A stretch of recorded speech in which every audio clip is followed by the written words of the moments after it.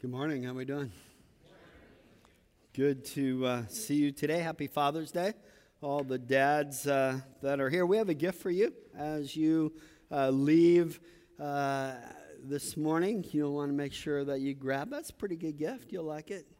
So grab that on your way out. We are in week 13 of our 14-week series on the overview of the book of Genesis. So if you have your Bibles, go ahead and take them out. Turn to the book of Genesis. We'll start in chapter 37. And we're going to see the son of Jacob, Joseph, in which the Genesis narrative takes an unexpected and a little bit of a disconcerting turn. Up to this point, we have seen people go through some difficult times. But you can't say that they didn't earn those tough times. And in fact, you can say they probably got off easier than what they deserved. Abraham, Isaac, and Jacob, all three, made some pretty stubborn, rebellious, and dare I say, stupid moves. In fact, you could say that they each paid a little bit of a price for it, but in the end, we'll just say that the bread landed with the butter side up. God was patient with them again and again and again until finally they kind of turned their attention to Him. They got serious about living according to God's commandments, living and trusting in His promises. And so now we come to Joseph.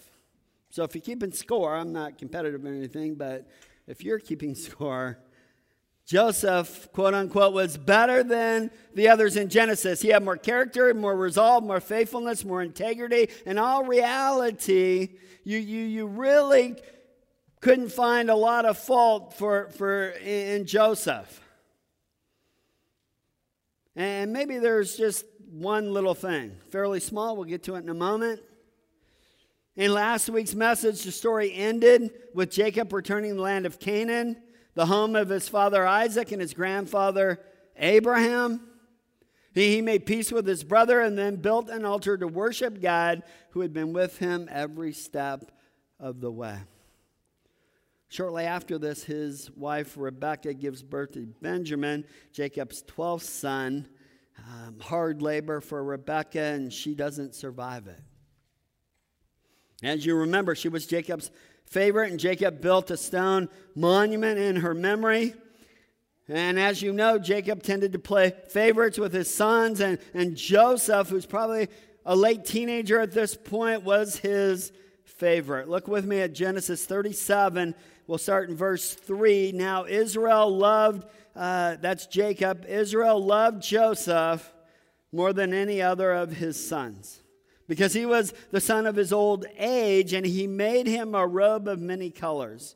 But when his brothers saw that their father loved him more than all his brothers, they hated him and could not speak peacefully to him. You know, we all have ideas and thoughts about what a perfect family should look like, what it should be. And let me just say this, Joseph's family, far from perfect. Right? They had a lot of issues. They had a lot of problems. And you can imagine with sons from 4 different mothers all living and working together, there's a lot of rivalry, there's competition, and yet Jacob had a clear favorite, Joseph, who was the son of his old age. And in Jacob's favoritism of Joseph, it was plain to everyone to see, including Joseph himself, that this outward display of favor. So he gives Joseph this coat of many colors, right? This tunic of many colors. It signified a position of favor, a princely standing, a birthright. It was a dramatic way of saying he was a son to receive the birthright. And in Jacob's favoritism of Joseph, was an obvious source of conflict in this family. And so his brothers naturally hated him because their father favored him. And Joseph, to make matters worse, he would report their bad behavior back to Jacob. So Joseph has this dream one night, and dreams play a pretty big role in his life. And when he told his brothers the dream, they like hate him even more. This is what he told them about his dream. Verse 7, behold, we were binding sheaves in the field, and behold, my sheaf arose and stood upright, and behold, your sheaves gathered around it and bowed down to my sheaf. Brothers are like, really? Like, what are you saying here? That you're going to be our ruler? Then he has another dream, and then he does this. He tells them about that dream as well, because it went so well the first time. Right? He tells them that the sun and the moon, the 11 stars, sidebar, exact number of brothers that he had, bowed before me, he says. And Joseph is so focused on how great his dreams were for him that he didn't think about, he didn't consider how the dreams would sound to other people. And so he also tells his dad about the dream, who asked, like, are you saying that like your mother and your brothers and I are all going to bow before you? And so his brothers, don't like him very much.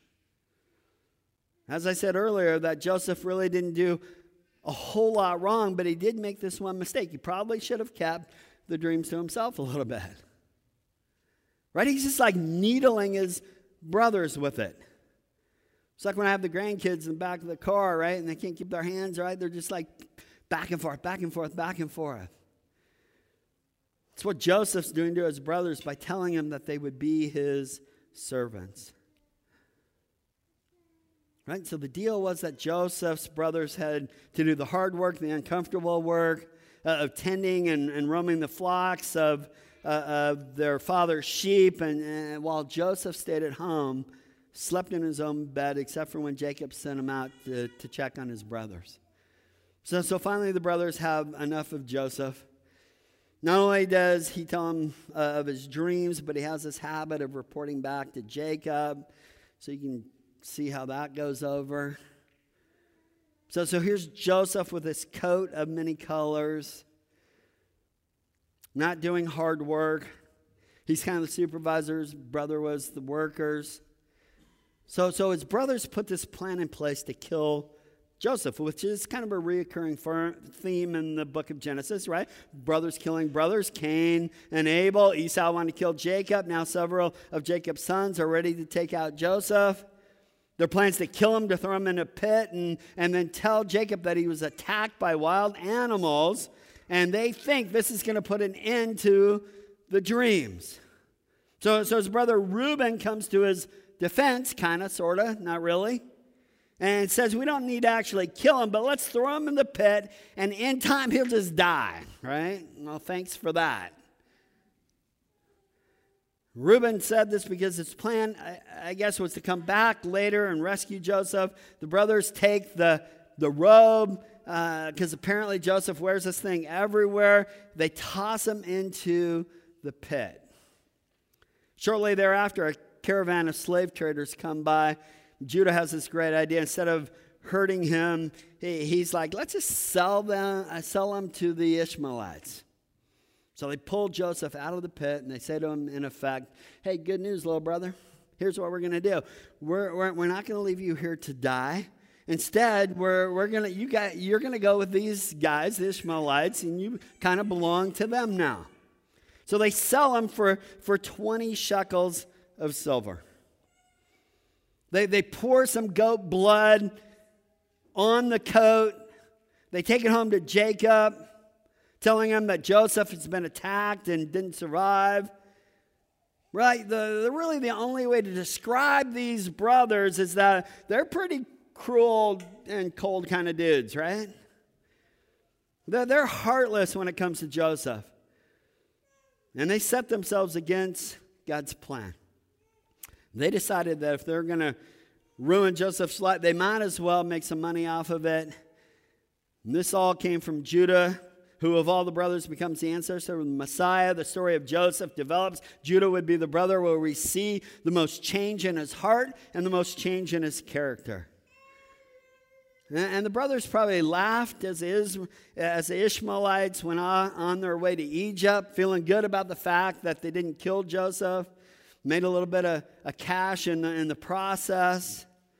And best of all, they thought that they defeated his dreams, right? The revelation from God. But here's the thing. God's word about Joseph was proved to be true, right? No matter what his brothers did to him. God's word about Jesus was proved to be true no matter what others did to him. God's word about you will be proved to be true no matter what others do or have done. And at this point, the Ishmaelites take Joseph to Egypt, where he's sold to this high-ranking government official named Potiphar. Joseph works in Potiphar's house. Flip over to chapter 39, verse 2. The Lord was with Joseph and he became a successful man. And he was in the house of his Egyptian master. And his master saw that the Lord was with him. And the Lord caused all that he did to succeed in his hands.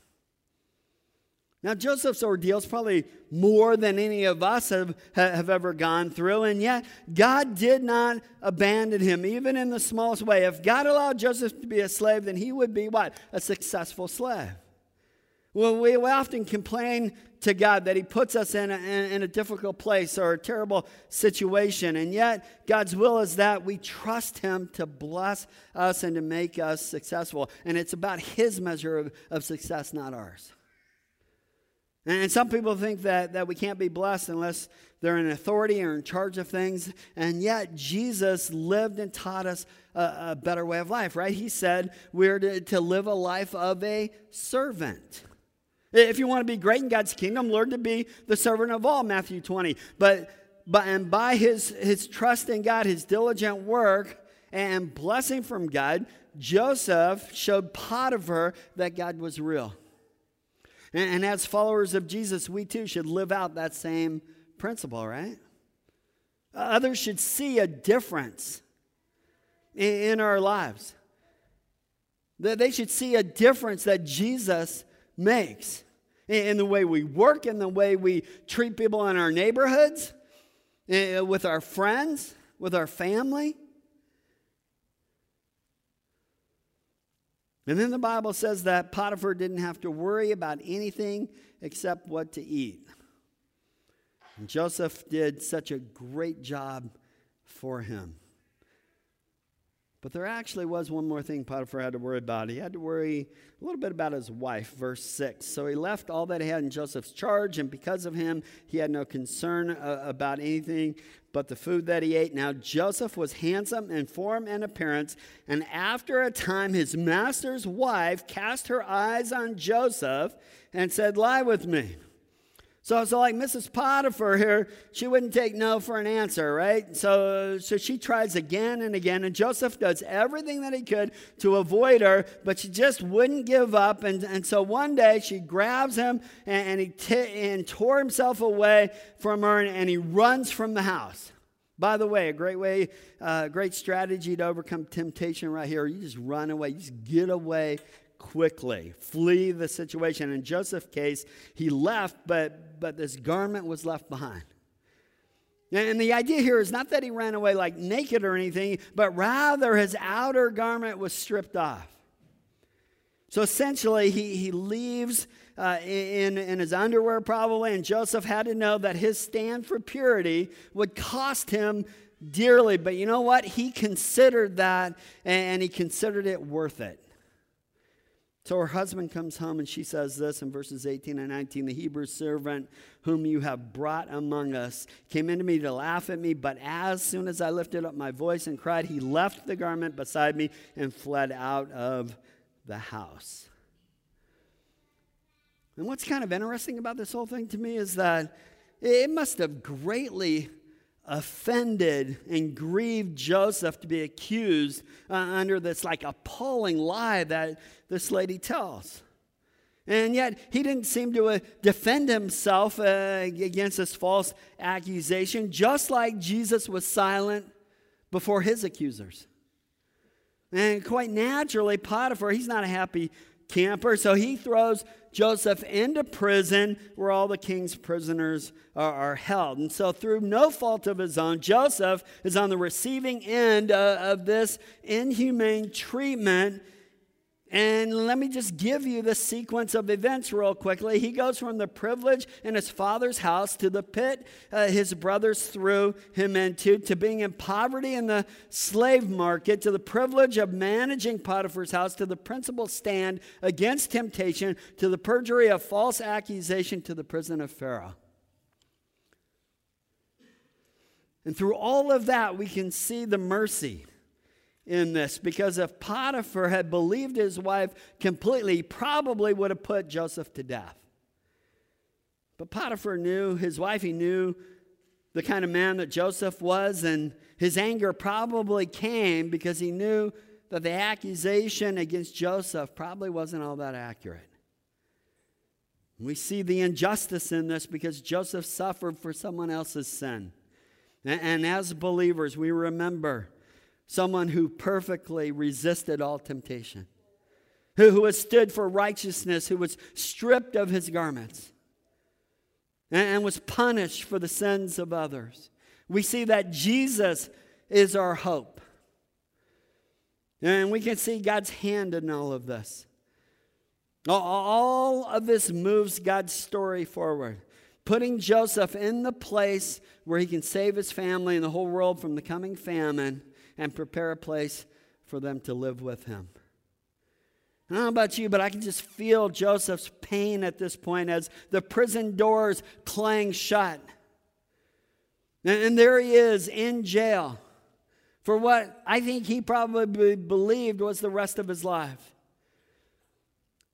And the story doesn't end there. You know that probably. But maybe Joseph thought this was the final chapter. As he sat in that prison cell, pretty sure he didn't know how the events of his life were going to play out. But I do think Joseph found strength in some foundational beliefs of what it means to really walk with God. So I'd love for us just to consider three of these. Go ahead and take your note sheets out. You can follow along with me. The first one is, it's better to pay the price for doing good rather than to be rewarded for doing wrong. Right? It's better to be punished for good behavior than to be praised for bad behavior. And you know, the culture that we live in today, they often confuse these two things. If Joseph had been willing to do what was wrong, he would have earned the favor of a powerful woman. It might have helped his career in one way or another. But he refused to play that game. He refused to take that risk. And the result was Joseph paid the price for doing the right thing. Paid the same price that many who seek to do good have paid. He was wrongly accused. You know, when the enemy targets believers with the intention of taking them down, the enemy's strategy is not, let's not accuse a person of being good. Let's not accuse them of being righteous, but rather the enemy's strategy is, how can I discredit this person? How can I twist the truth? How can I lie about the details and destroy their reputation? See, wrongful accusation is the lifeblood of the enemy because it keeps us living in fear. That's why Jesus encourages us to remember Matthew 5, verse 11 and 12. Blessed are you when others revile you and persecute you and utter all kinds of evil against you falsely on my account. Rejoice and be glad, for your reward is great in heaven. For so they persecuted the prophets who were before you. You know, the character traits that we see in the Beatitudes are really not valued by our culture much, are they? I mean, like, we don't give awards for the most pure in heart. Haven't heard that one. Right? We don't give awards out for the most poor in spirit. And though our culture doesn't think much of these character traits, they do describe the character of those who are citizens in God's kingdom. Part of this persecution in the early church here in the New Testament was that these early Christians were accused of some pretty bizarre things. and oftentimes accused unjustly, most of the time. Joseph could have died in prison with everyone thinking that he was guilty of this worst kind of assault. But here's the key. He would rather pay the price for doing the right thing than to be rewarded for doing the wrong. All right, the second fundamental belief here, number 2, is even when a situation seems out of control, God is still in control.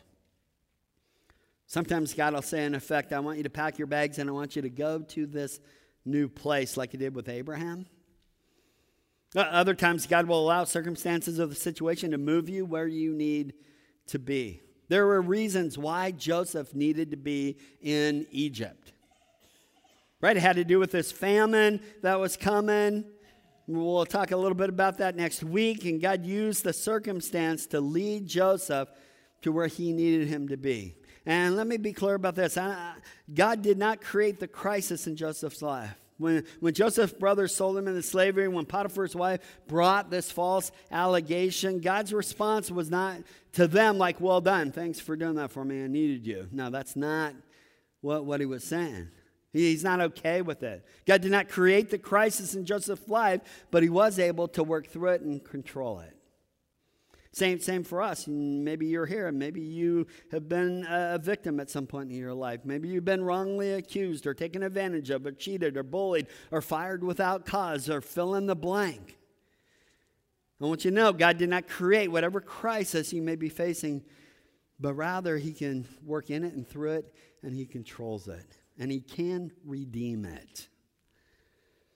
Most of you probably know this verse, Romans 8:28, and I think in your notes it says verse 29. My bad, should be 28, but it says this, and we know that for those who love God, all things work together for good, for those who are called according to his purpose. So God's sovereignty and ability to manage every aspect of our lives is demonstrated in the fact that all things work together for good to those who love God, though we must face the suffering in the circumstances. God is able to even make those sufferings work together for our good and his glory. God is able to work all things, not just some. And he works them for good together, not in isolation. And this promise is for those who love God in the biblical understanding of love. God manages the affairs of our life because we're called according to his purpose. So as Joseph is hanging out in prison, not sure of what's going to happen next, he knew God was not to blame. Even though the situation seemed out of control, he knew God still was in control. The third fundamental belief here is that no amount of injustice can separate you from God's favor. I said a few minutes ago that this is just about where the story ends, with the clanging of the prison doors. Joseph facing the rest of his life in prison. Well, that's almost where the story ends, but not really. Here Joseph was in a terrible situation. And what happens? Genesis 39, verses 21 and 23. But the Lord was with Joseph and showed him steadfast love and gave him favor in the sight of the keeper of the prison. And the keeper of the prison put Joseph in charge of all the prisoners who were in the prison. Whatever was done there, he was the one who did it. The keeper of the prison paid no attention to anything that was in Joseph's charge because the Lord was with him. And whatever he did, the Lord made it succeed.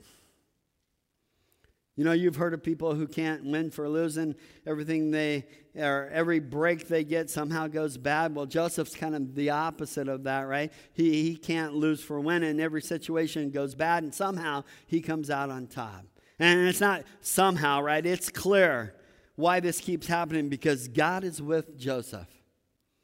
And Joseph is with God. He remains faithful no matter what comes into his life. He's faithful when his father honors him with a brightly colored coat. He's faithful when he's sold into slavery. He is faithful when he becomes the top administrator of Potiphar's entire household. He is faithful when he's unjustly accused and thrown into a prison cell. At any point, he could have compromised his principles. He could have abandoned his beliefs. and he could have succumbed to the evil of others. But he remains faithful, and he experiences God's favor. There is no dark that is too dark for the light of God not to find you. There's no mistreatment that you can endure, no injustice that comes your way that will separate you from God's favor. Wherever you are today, God's favor can find you, and he can bless you in the midst of the most terrible situation you could ever imagine. Would you pray with me this morning? Father God, thank you for your word today. God, we ask that you would just hear our prayer this morning. And God, I pray that you would look upon us, you would look upon this local body of believers called New Creation Fellowship. And Father, we pray that you would just bless us, Lord. For you are the giver of good things. You are merciful and you are kind. So God, this morning we ask that you would grant us your grace. Show us your love. God, we want to walk in your ways. And we want to praise your name. Father, we put our trust in you and you alone. So this morning, God, I want to ask that you would bless all the dads that are here today. And would you bless their families? In Jesus' name I pray.